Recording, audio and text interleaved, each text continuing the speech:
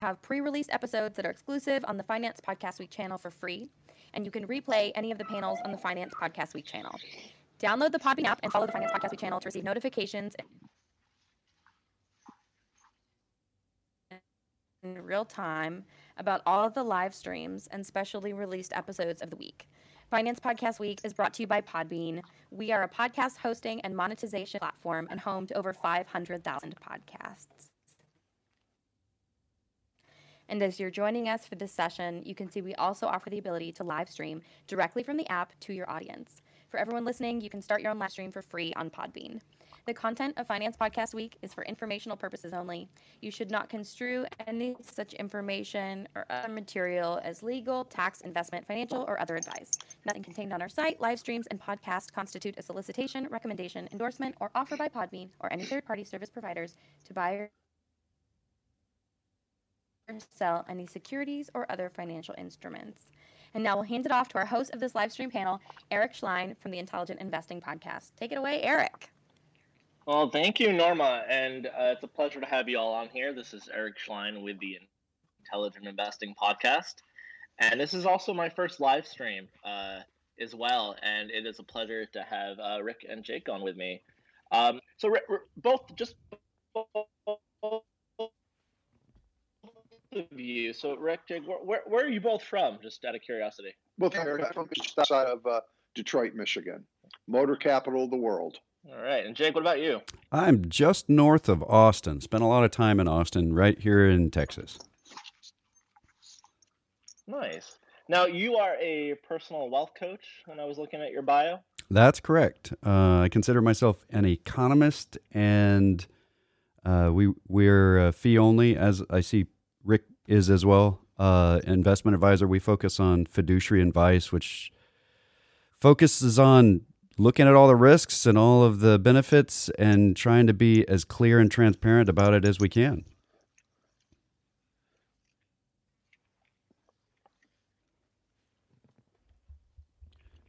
I'm having some Jake, connection difficulties, I Were think. you having a hard time hearing Jake there for a little bit? Yeah, I did.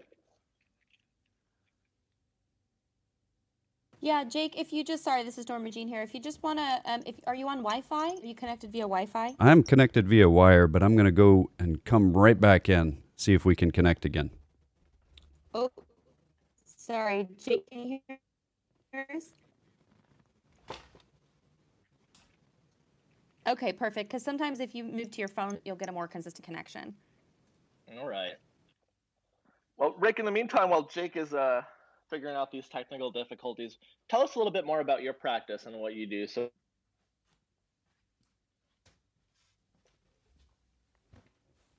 Bloom Advisors. We manage nearly $1.5 billion. Our clients are what we consider the mass affluent.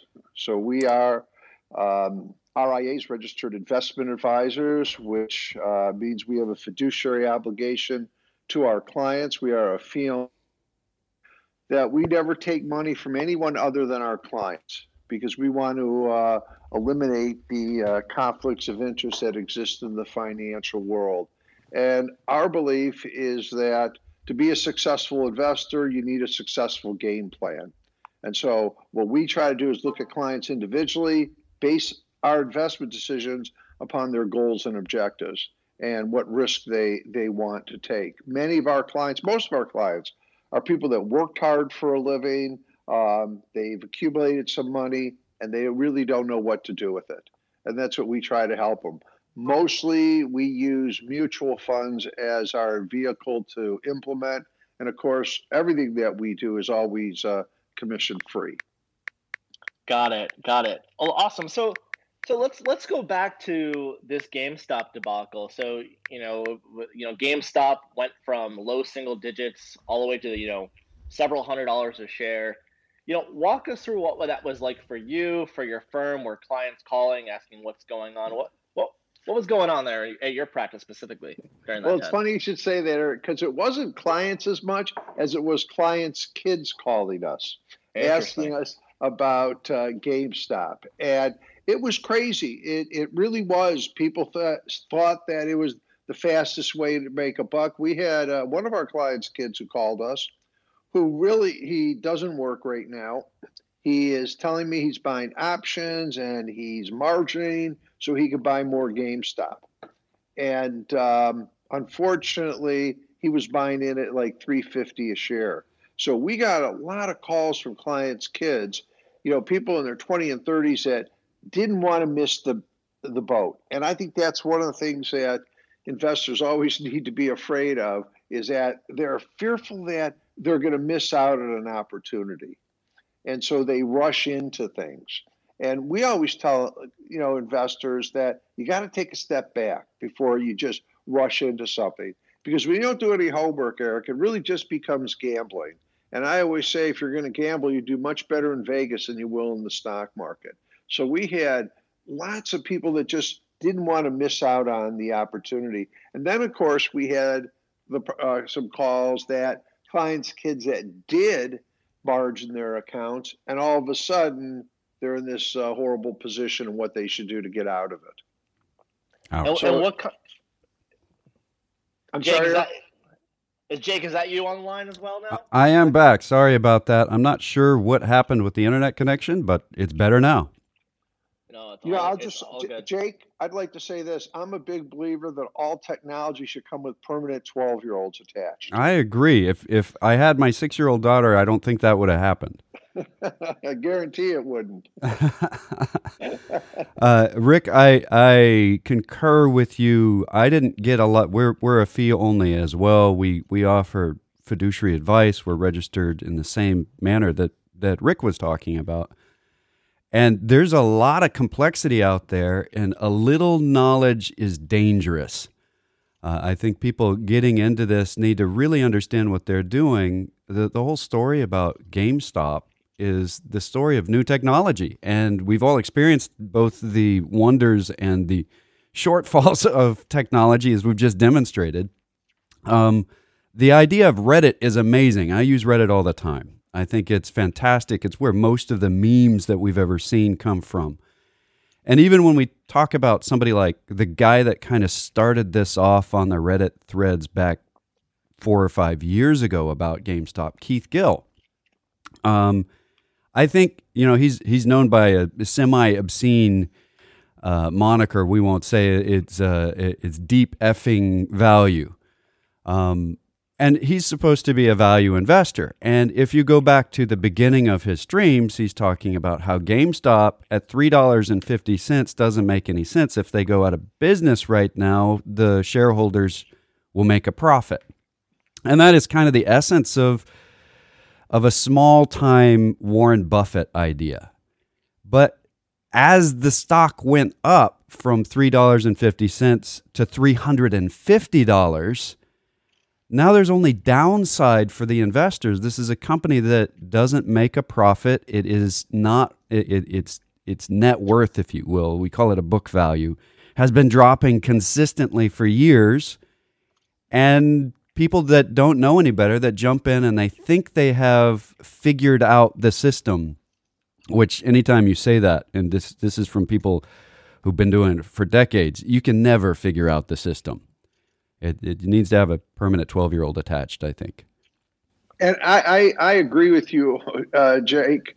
I think what happens is people get caught up in the frenzy. They avoid all fundamentals. They forget that ultimately stocks have to make money. Companies have to make money. And I think people just ignored the fundamentals, rushed into it because they didn't want to miss out on the next Google or something of that nature. All right. This is a company that's gone through 5 chief investment officers in the last 2 years. So this is not a company that has great potential. The board isn't allowing a CEO to be there long enough to turn it around. Or they're leaving so soon afterwards because they get a better offer, or there's all kinds of reasons here. And I think, Rick, you may agree with me on this one. I do a radio program as well. We do podcasts, and a lot of the radio programming on the financial world is paid commercial programming. And it is basically people jumping on there and saying, buy this thing because I have it to sell and I'll make money doing it, only they don't tell you that part. Keith Gill, was not very clear in what he did for a living. Right.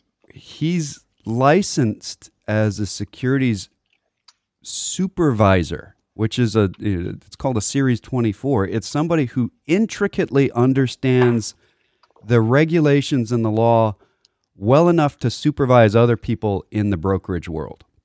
It's a for-profit industry, that's all understood. There are a lot of regulations that were put in place to protect the public because an expert has a great deal of influence on the airwaves. If they can be exciting, if they can present ideas well, people jump on board. And Mr. Gill didn't disclose that either to his audience or to his employer, MassMutual. So there's a Massachusetts securities division is doing an investigation now. His employment with MassMutual is no more. I don't think it's a lot of pain to him because he did buy this stock at $3.50 and $4 a share. And he's got tens of millions of dollars in profit today on that if he takes it. If he takes it, though, he runs into the complexity that the SEC might step in and say, hey, that was market manipulation. This is the classic pump and dump. You sold at a big profit after convincing a lot of people who didn't know any better to jump in. And they're the ones that are left holding the bag. And I think that's the thing that's most important to understand, that the little investors are usually the ones that lose out here. I agree with you, Jake, 100%. First of all, on the radio shows, I agree with you. I think they're bought and paid for. And most of them are nothing more than infomercials. And I think people have to be aware of that, so many people can just buy a radio show and say whatever they want. And I agree. And, Jake, you brought up the story of GameStop to me is the little guy that got swept away and is taking a big hit. The little guy who really just doesn't know what they're doing. And that's one of things I'm always passionate about is teaching investors to be better investors, teaching them to understand about their money, because we live in the greatest capitalist society in the history of the world, and they never teach us about money. That's right. And one of my fears is like when you have a website like Robinhood, that's almost like they make it like a video game to buy stock. And to me, that's somewhat scary because people are looking at this as just another video game when the consequences can be much more dangerous. Yeah, and I'm Rick. Sorry, go ahead, Eric. No, go ahead. No, Jake. Just finish your point, and then I'll jump in. Okay. I think the whole concept. I mean, this isn't new. Every time we have a new technology that makes it easier to get into the market, we have a lot of people that get hurt in the process. I've got clients that were severely burned in the .com bust because they were just getting involved in technology and they thought this is the way to go. I remember when E-Trade was the Robinhood. E-Trade coming out and saying, hey, you can do all your trading online. And this concept, every time there's a new way of doing trading, there's a wave of new ways of getting hurt. And there's a new wave of people making new money, new profitability ventures. So the balance here in regulation, one, you don't want to clamp down on the retailers, the little investors. We don't want to hurt them with regulations. We do want to protect them from people who are more sophisticated and maybe roping them into something that they shouldn't be in. So that is kind of the key here. This is a classic thing. And what happened at the Reddit, the group at Reddit functioned together kind of as one unit and in essence became a pooled investment vehicle, like a mutual fund or a hedge fund, only without registration and with no good communication internally. Each of them had to trade individually. So they did. It's a classic short squeeze. A lot of people sold stock that they didn't own. That means they have to buy it back to pay back the person they borrowed it from, which means if you see a lot of that happening, it can be pretty smart to buy a company that isn't profitable, a company that isn't worth anything, because whoever has shorted it has to buy it to pay back the loan. You could make a profit.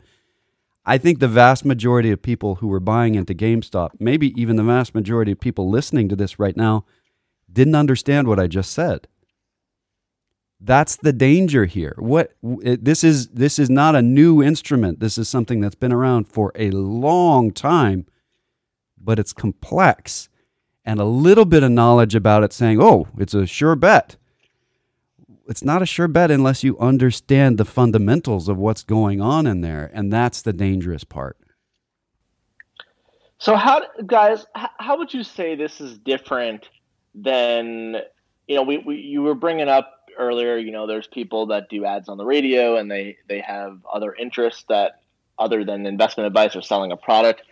How is this different? There's people on the radio say they talk about, buying gold coins, but it's not like people hear the radio ad and gold goes up 1,000%.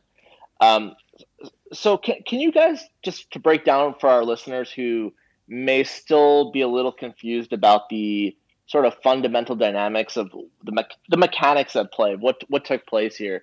Can you walk us through what actually happened mechanically that created such a jump in the stock price, and why this is different than other people talking about stocks in the past and nothing really happening?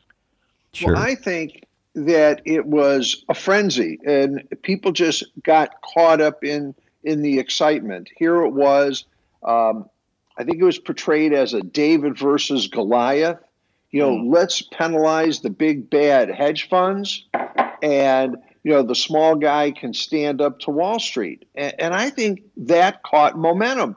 And let's face facts: no one likes the hedge funds. And if you can hurt them, why not? And I think people just got caught up in a frenzy. You see a commercial about gold. There's no real bad guy. They don't really talk about the bad guy. But on the Reddit, it was the hedge funds.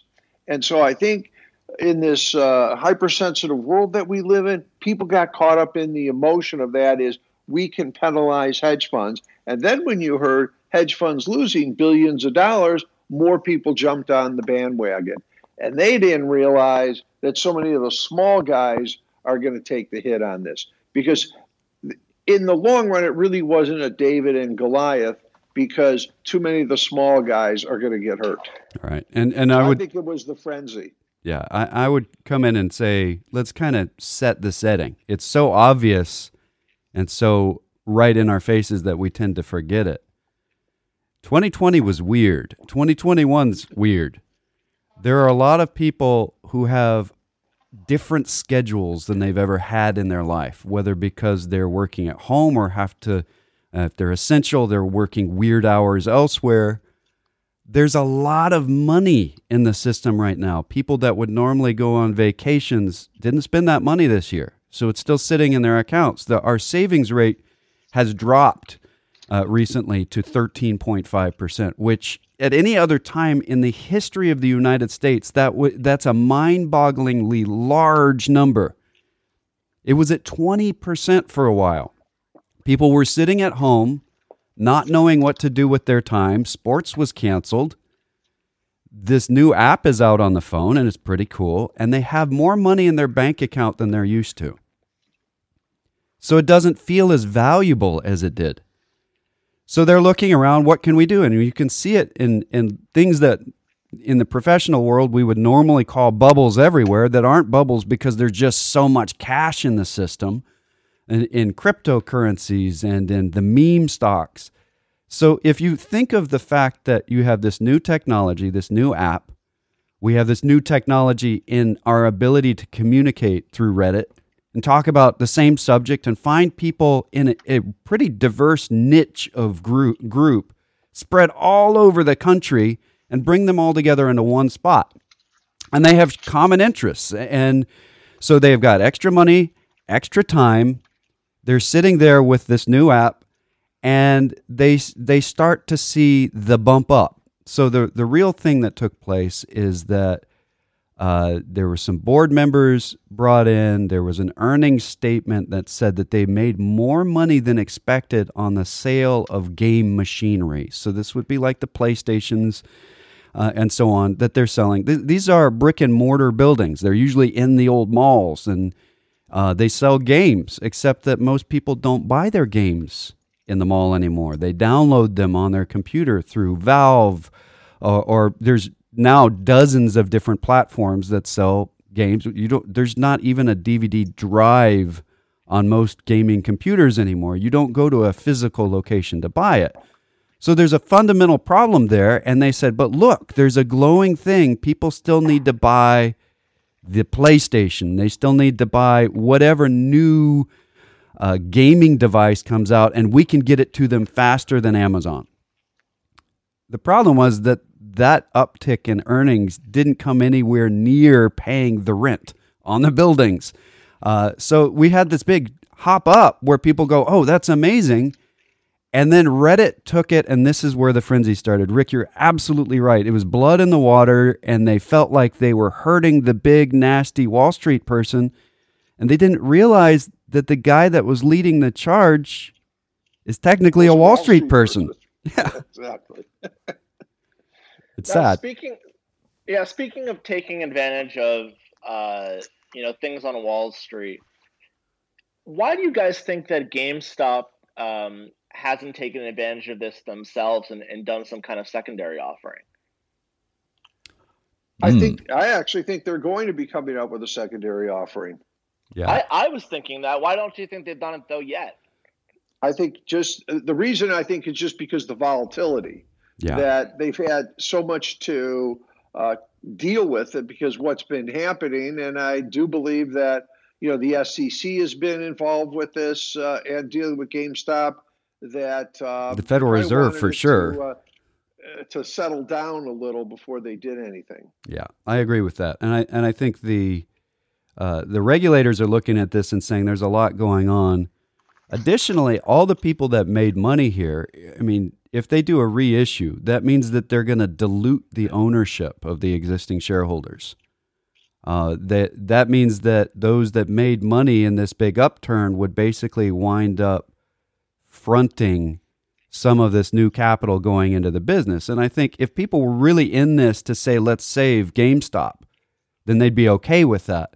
But I don't think that's the reason why most people got in there. So it's still a shareholder vote type thing to say whether they move forward at all once they get by the regulators. And I think most of the shareholders at this point got in to make massive amounts of money in the stock and get out.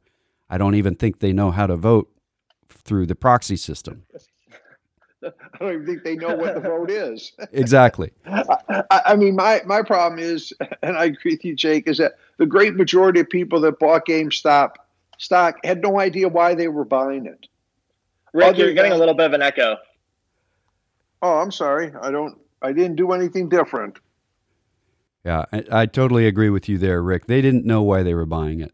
People buy things, and I get those same calls from kids of clients, and we consider ourselves a multi-generational firm. And part of what I do, part of what we focus on is education of the younger generation, way before they have any money, to say this is what this stuff is, because it's kind of like getting in a car on an interstate highway your first time in the car, and that's what Robinhood gives you the ability to do.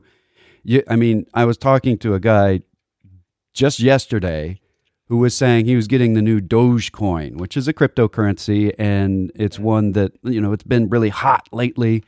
And he said, so I left Robinhood. I went to this other new app that's just come out, and they pay 8% interest just holding the cryptocurrency in there. I don't have to do anything, and they just pay me 8%. And all of my alarm bells in my head were going off and red flags. And this guy's not a client. He thinks he's telling me about a nice, sophisticated move that he made. And it's terrifying because that interest payment that they're giving, the guarantee's only as good as the person giving the guarantee. And he didn't even know who that was. Well, and also, people forget about, Jake, when they make investments these days. They're forgetting about the risk. They never talk about risk. When you hear about, I had a client who called me about that 8% loan too. And when I explained to him what it was, that he could actually lose his money, he was stunned. Yeah. He says, how can that be? Well, I think one of the basic problems, Eric and Jake, that happens with investors is investors still don't realize that if something's too good to be true, it is not true. Yeah. And people do not use reasonableness. I always tell people that if something smells too good to be true, it's smelly. People have to be reasonable when it comes to investing. And they really don't understand risk. And it's something that I try to do at seminars I give to the general public about investing, is to always talk about risk. And it just seems never talked about these days. Some of these young people that got involved in GameStop didn't understand the risk they're taking when they margin their accounts. Yeah. And I don't think. Go ahead, Eric. Sorry. Yeah, it's also, partly with interest rates so low, right? I mean, anywhere you go, if you keep your money in a bank account, you're really not making much money. And I think people are looking, to make money and looking for yield wherever they can get it. And that's where you start seeing these, 8% come-ons, as Bluebell says in the text chat. Sounds scammy. Even Charlie Munger at the Daily Journal meeting recently said that, the idea that Robinhood talks about that their service is free, it's not actually really free, and it's very disingenuous. Yeah. Where do you see people either, reaching for yield, taking unnecessary risk? We talked about FOMO earlier, and people just, the fear of missing out. I would assert that there's a fear of missing out of just, right, if you don't want to hold cash in a bank account, you want to do something with it. And with interest rates, with money almost free, it has people do kind of asinine things. So what kind of asinine things do you see other people doing these days other than speculating on GameStop? I'll tell you one thing I had one client was going to do was going to buy CDs in an offshore bank because he wanted security. And there's probably nothing more unsecure than using offshore banks. So you're right, Eric. People do irrational things in order to get higher yields, but it doesn't excuse an investor from, having to take into consideration the basic fundamentals of investing, like risk. If someone's offering 8% in this environment, you have to recognize you're taking a substantial risk. And that's the thing people forget about all the time. Every investment has risk, and it's up to an investor to identify risk. The fact that interest rates are low, that does cause issues. But the solution is not to go into ridiculous products that people are taking unnecessary risks. Yeah, I think fear of missing out, FOMO, is highlighted here, underlined, bolded, whatever you want to do to make this stand out. It's true. People look at it and say, I need to get in. I should have done Google when it was whatever. You fill in the blank. I should have Tesla. I should have. And so they see this thing and say, I don't want to miss out on this one. So they jump in. I have a 21-month-old. He doesn't take naps sometimes because he's got FOMO going on. He doesn't want to miss out. We know he's going to be upset if he doesn't get a nap, though. So we kind of say, no, you take a nap. You need to come through. That what people are missing here is that there are different vehicles for money. There are different vehicles for transportation. If you take $50,000 to go get a new automobile and you leave in a Porsche rather than with a dump truck because you needed to haul gravel, you're not fulfilling the need that you had with that money. You could get you can get an automobile for $50,000. You need to know what you're getting. It's with savings, it's pretty clear. The word saving comes from the word safe. That doesn't mean you get a return. It's supposed to be safe. Once you get out of things that are considered safe, a bank with FDIC insurance, below the FDIC limit, any time you get offered any kind of interest rate that's more than that, it's being paid for a risk that you're taking. In the academic world, it's called risk premium. Any return you make above the bank, above a risk-free return, though they don't calculate meteor strikes or asteroids in that mix. So it's just risk-free in the financial world. Any return you get above that is supposed to be paid for taking risk. That's why you would get paid more. If you take no risk, and this is the thing, you asked, what are people doing that's riskier than normal with their time, with their money, trying to avoid these low interest rates? And I see a massive spectrum of what they're doing all across the board. I mean, people that don't know what a cryptocurrency is, buying cryptocurrencies, going offshore because they think, well, I'll get paid more there, not understanding what's going on. And there's a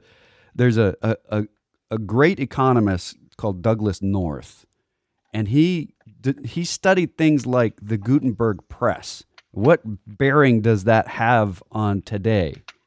Well, his statements, he wound up winning the Nobel Prize after this, and he's one of my favorites.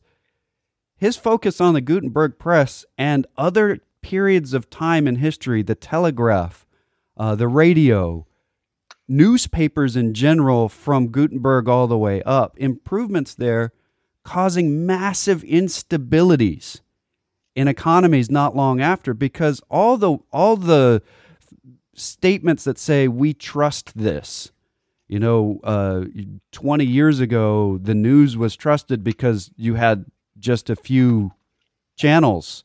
Now there are dozens upon dozens, and they're all in competition with each other because it's cheaper to do it. The fact that we're doing this podcast now, it's cheaper to get information out to the public from people who may not or may not have any expertise in what they're saying. So there's this lag time, and Douglas North said that technology increases exponentially, while bureaucracies increase incrementally. And the bureaucracies are the ones that are trying to keep the public safe. They're always going to be 80 steps behind, and sometimes they're a lot more than that. So the word fake news is a truism that Douglas North talked about in the 1970s. Hey, when anybody can do it, it's easy to think that everybody's saying the wrong thing. You have to find the things that you can trust. You need to verify those things. And incidentally, verify in Latin is the root word for trust. So I just said you can trust these things and find the things that it's repetitive, but that's English. So this concept here of who do we trust? How do I get my information that's reliable? There's not a great solution besides just doing some research, a lot of it. And you can go down the wrong rabbit hole on that. I just want to add, on that, Eric, to me, there's two emotions, and investors have to take responsibility themselves. And there's two emotions that always kill investors. It's greed and fear. And when you talk about people chasing yields, that's the greed taking over. Is they're letting, I can get 8%, and that's all they focus on is on the return. I would tell all investors out there, never make investment decisions based upon greed and fear. It'd be much better if you avoid those emotions. And that's why it's always important not to invest when you're emotional. You need to take a step back. And I think, again, in the GameStop situation, too many people got caught up in the frenzy. And I think, again, as Jake mentioned, people are going to get caught up in the Bitcoin frenzy, and that's going to be a problem down the road. And we may have. And I think for what you're both sharing, that it's more than ever now important for individual investors to take responsibility for either making personal investment decisions or putting their money with someone else, with the rate of technology continuing to grow exponentially and bureaucracy, as you guys said, only growing incrementally. There was, even as an example, slightly off topic, but speaks to the point. Are either of you familiar with, there's a new SEC rule coming out that's going to eliminate bid and ask prices for certain dark stocks that are OTC traded? I have read blurbs about it. I haven't gone to the SEC website to read the actual regulatory change, though. So here's I just read some press releases on it.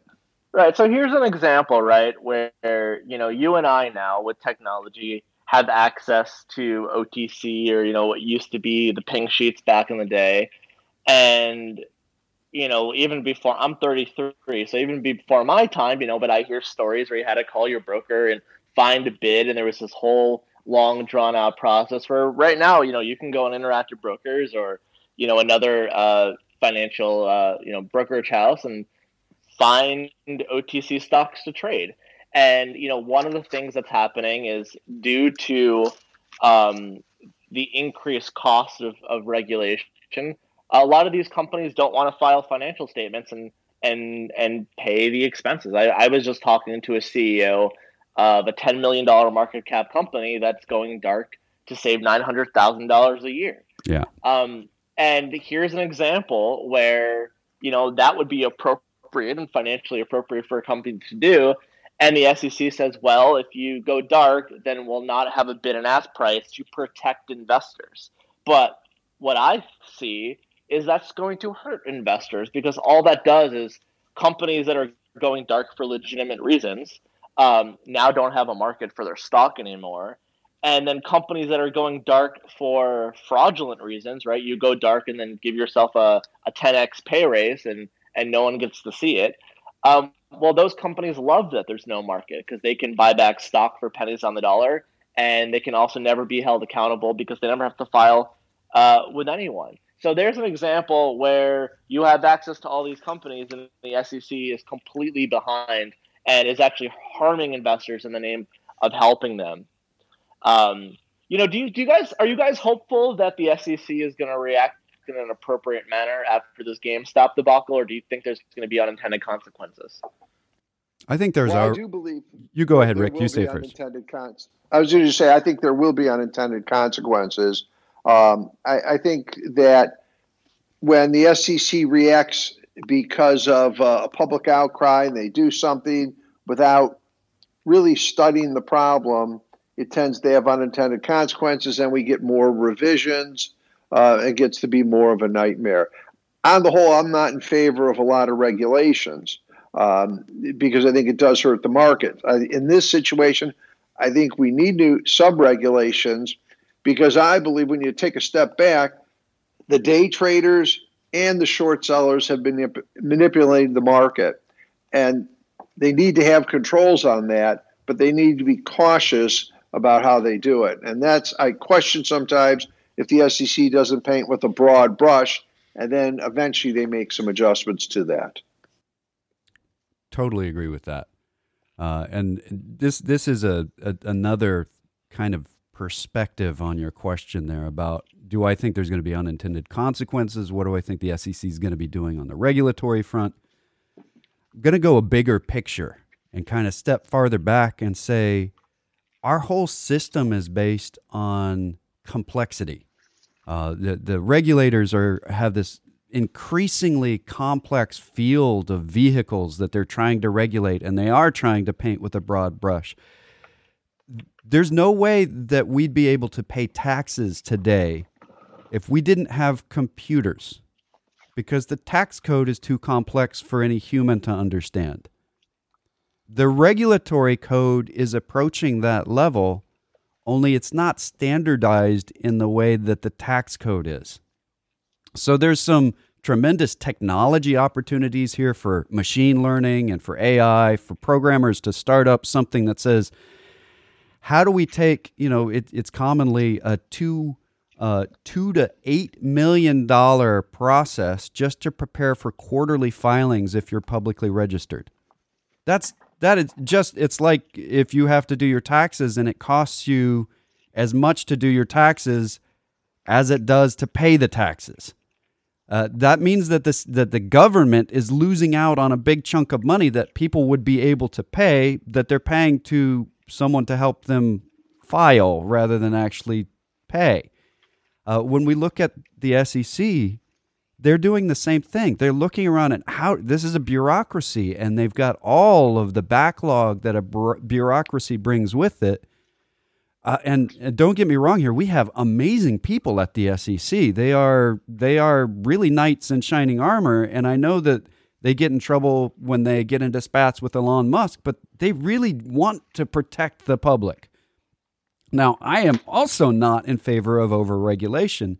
And right now, my firm, a firm like our firm, when we started, could not get started today because the regulatory hurdles are so huge. They are massively larger than they were before. If you're talking about OTC, that's the over-the-counter market, the old pink sheets. These are very much like most of the bond market today. There wasn't a central repository where people could go to, a central marketplace to say, hey, who wants to buy this? You really had to call around. It was like it was like a real estate broker trying to sell a house in the OTC market. And I think what the SEC is doing by taking them dark is kind of moving it back to that darker age when nobody knew what the bid and ask was. You actually did have to call. This leaves if people are listening that are in the startup and programming world, there's a tremendous opportunity here to create a marketplace for dark OTCs. To open that up and say, all right, let's put what data you have on here, the stuff that is already audited by a third party. Let's put it out there. So, but that's new stuff. That's not stuff that's been here before. And it's just another point where when technology comes along, every time, are there unintended consequences already from GameStop? Absolutely. There's class action lawsuits out there against Mr. Gill for the people that got in and lost money. There are... that's the people that didn't go to the class action lawsuit that lost huge amounts of money, may have been burned to the marketplace in general for the rest of their life. And we've all met people that say, no, I got in the market back in whatever and got hurt so bad, I'm never touching that again. Well, they may have been in something like GameStop. So this is, if there's nothing else that I can give to the audience right now than this, take this home, get involved in the market in a much broader sense, be diversified, know what you're trying to accomplish, know why you would sell it before you buy it, know what you're buying. These are all really, really fundamental principles that if you don't use, you may be burned and never want to get back into this vehicle that is what's driving our entire economy. It's why all of us get paid. Everybody in the United States gets paid because of understanding what ownership is. And if you don't understand what ownership is, you probably shouldn't own. That's true. Hey, Jake, I'll just add in, there's been over 30 class action lawsuits filed in the GameStop situation already. Wow. And I'm sure there's more to come. And I just want to add, Eric, I agree with Jake. I think people that when they invest, they have to get back to the fundamentals. I always tell investors, investing is sort of like planning a vacation. You don't pack your clothes before you decide where you're going and what you're going to do. And so many times investors focus on, should I buy GameStop? Should I buy Apple? And that's really not the right question. It's, does it fit into my portfolio? What are my goals and objectives? And people have to get back to the basics and never forget, you have to look at yourself honestly from a risk standpoint. I think investors would be much more successful if they got back to the old way of investing and sort of follow the Warren Buffett method of it's not timing the market, it's time in the market that's going to make someone successful. That's right. Right. What has most surprised you guys from all of this with GameStop and the frenzy with some of the other names that have had short squeezes? One of the things that really surprised me was how fast GameStop took off, and the number of retail investors that followed social media, that bought into the stock because of the frenzy. That really surprised me, the number of retail investors that went into the market. Now, I think what surprises me, and it tends to surprise me every time, is that we're still surprised by it. This is human nature, and it's writ large. Anytime we have something new and exciting and a new generation coming in with new technology, we make the same mistakes again. And the fact that we had the media frenzy about this is, I mean, you can go back to the Dutch tulip bubble where tulips were the thing that was the GameStop. You can look they at were the Bitcoins. yeah, They were the yeah. Bitcoins.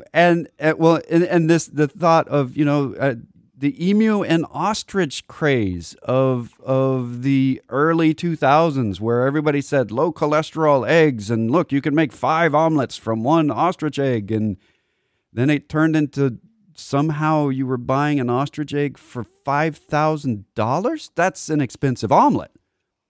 And that's the fundamental aspect. We keep coming back to this. People see it going up, so they jump on. And then they see it going down, so they jump off, which is the opposite of buy low, sell high. But we're hardwired to do it that way. If our ancestors, wherever they were running around out chasing the animals, and all the animals left, and it stopped raining, starting to go into a drought, if they had said, oh, it's a good time to invest, they wouldn't have survived to be our ancestors. So we're hardwired to do it wrong. That's an environment that is not in our heads. This is a physical world that we're all hardwired to make our decisions on. Hey, if that dump truck is going fast, it's going to take a long time to stop.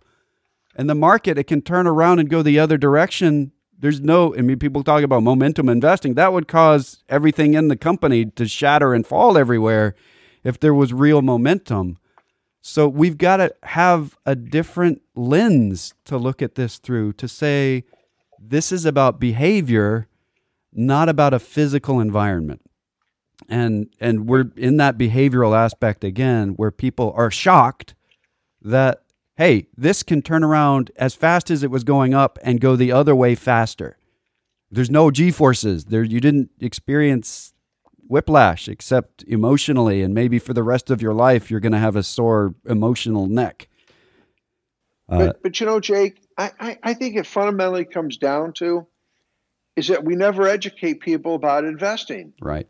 I mean, if you think about it, I'm a big believer, and when I give talks in front of high school principals and things of that nature, I always tell them from the day a kid goes to school, they should start teaching personal finance so that when they graduate high school, they have a good idea.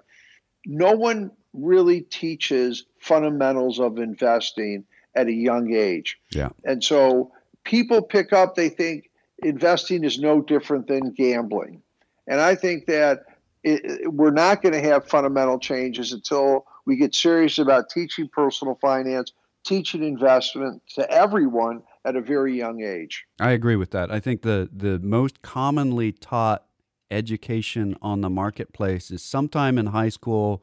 There's a class where the teacher says, we're going to have a contest over the next 6 weeks. Whoever makes the most money in the market with this fictional money is the winner. Exactly right. That's exactly right. And the other problem is, when they teach some of these high school classes, the people that are teaching them really don't have the fundamentals. I'll tell you a story I ran into a few years ago. I got asked to speak to a high school graduating class about personal finance. So I was telling the students the importance of balancing your checkbook, the whole bit. And the teacher raised her hand and says to me, well, why don't you tell them to get a checking account that you can't bounce a check? So I said, got to make teacher look good. You get overdraft protection on checking accounts, but it gets to be very expensive if you overdraw a check. And then she says to me, no, I don't have overdraft protection. I have a checking account that you cannot bounce a check. And I said, well, I'm not familiar with that type of account. And she says, I could prove it to you. I said, really? How? She goes, well, when I got my checking account, they gave me 250 checks, and I haven't used them all. So how can I bounce a check? Wow. Wow. Fundamentally, we do not have, the knowledge on personal finance, which we should. Right. And that was scary to me, but you see that stuff a lot. Yeah. I think, Eric, the way to, if people get educated about investing, I don't care if you have a high school education, you got more master's degrees, you have to devote some time to educate yourself about investing, learn about it before you start jumping in. Investing, you can be very successful if you put the time in ahead of time. Don't fall for these frenzies. Totally. We've gone through a lot. We've talked about GameStop. We've talked about the fear of missing out. We've talked about, these low interest rate environments and the environment of 2020 that, at least perpetuated some of this frenzy. Is there anything you think that we haven't discussed or that I haven't brought up that you think you have some valuable insights to before we wrap up? No, I think you did a great job of hitting on most things, Eric. The one thing I would tell people is the GameStop situation is not over yet. The stock is still pretty hefty at this point in time, and investors need to be cautious about jumping in on it again. Because when I look at the stock today, I look at it and I can't figure out why it's still so high based upon its earnings. And so I question whether it's still artificially being kept high. So I would warn investors about jumping into GameStop at this point in time. And I would even spread that warning broader. Typically in our system, if we look at all the bank accounts, all the CDs, all the money market accounts, that's called the M2. We generally run around $11 trillion in the system. And that's a high level historically. We've never been up there before. We're now running at 14 trillion. There is a significant amount of extra cash sitting in the system looking for places to go that get a better return than the bank. This could go on for several years. We could be talking about things like GameStop for several years, long enough that people are going to point at us and say, hey, didn't you say this last year? You're just warning us to stay out of the market or whatever. The fundamental reality is that eventually people come back to wanting to own something that's making a profit, that's actually paying some earnings. If they're in it to own, if they're in it to trade, that's a smaller percentage of the market. It's a pretty small percentage of the market, and it shouldn't be the one that new investors go to first. So understand what ownership is, understand why you want to own it, not because of the price, but because of what it's doing. And I think that, and then be broadly diversified, especially when you're starting. Because I know people say you can take more risks when you're younger. When you get in, take some risks, even take some of your money and do stuff like GameStop, but make sure it's a small part. Use it as the learning stuff and stay safe with the rest. Stay broad if you're in the market. Get diversified. Don't take a lot of risks. Understand the risks before you take them. And I think I don't think that you missed that. I think that's what we've been saying for the last hour. I think you've done a great job. Thank you, Eric. Eric, I'll just add one thing that... Please, go ahead. Sorry, guys. This is Norma Jean from the Podbean team. We're just going to have to wrap it up in about 1 minute. So I'll read the intro. Just please finish up your sentences, and then we're going to hop on to the next panel. Thanks, Norma. I'll just say one thing. All investors should realize that risk is a function of time. Totally. Well, on that note, we'll wrap it up. And Norma, I'll give it back to you. Thanks so much, Eric. And thank you, everyone, for joining us for this live stream. Special panel, GameStop, Robinhood, and the Merrymen of Reddit, What Actually Happened, with Eric Schlein of the Intelligent Investing Podcast, Jake McClure of the Personal Wealth Coach Podcast, and Rick Bloom from Rick Bloom Talks Money. If you joined late or want to have another listen to these amazing podcasts and experts, you can replay this panel on the Finance Podcast Week channel. Finance Podcast Week is brought to you by Podbean. So thank you, everyone, for joining us for this panel for Finance Podcast Week.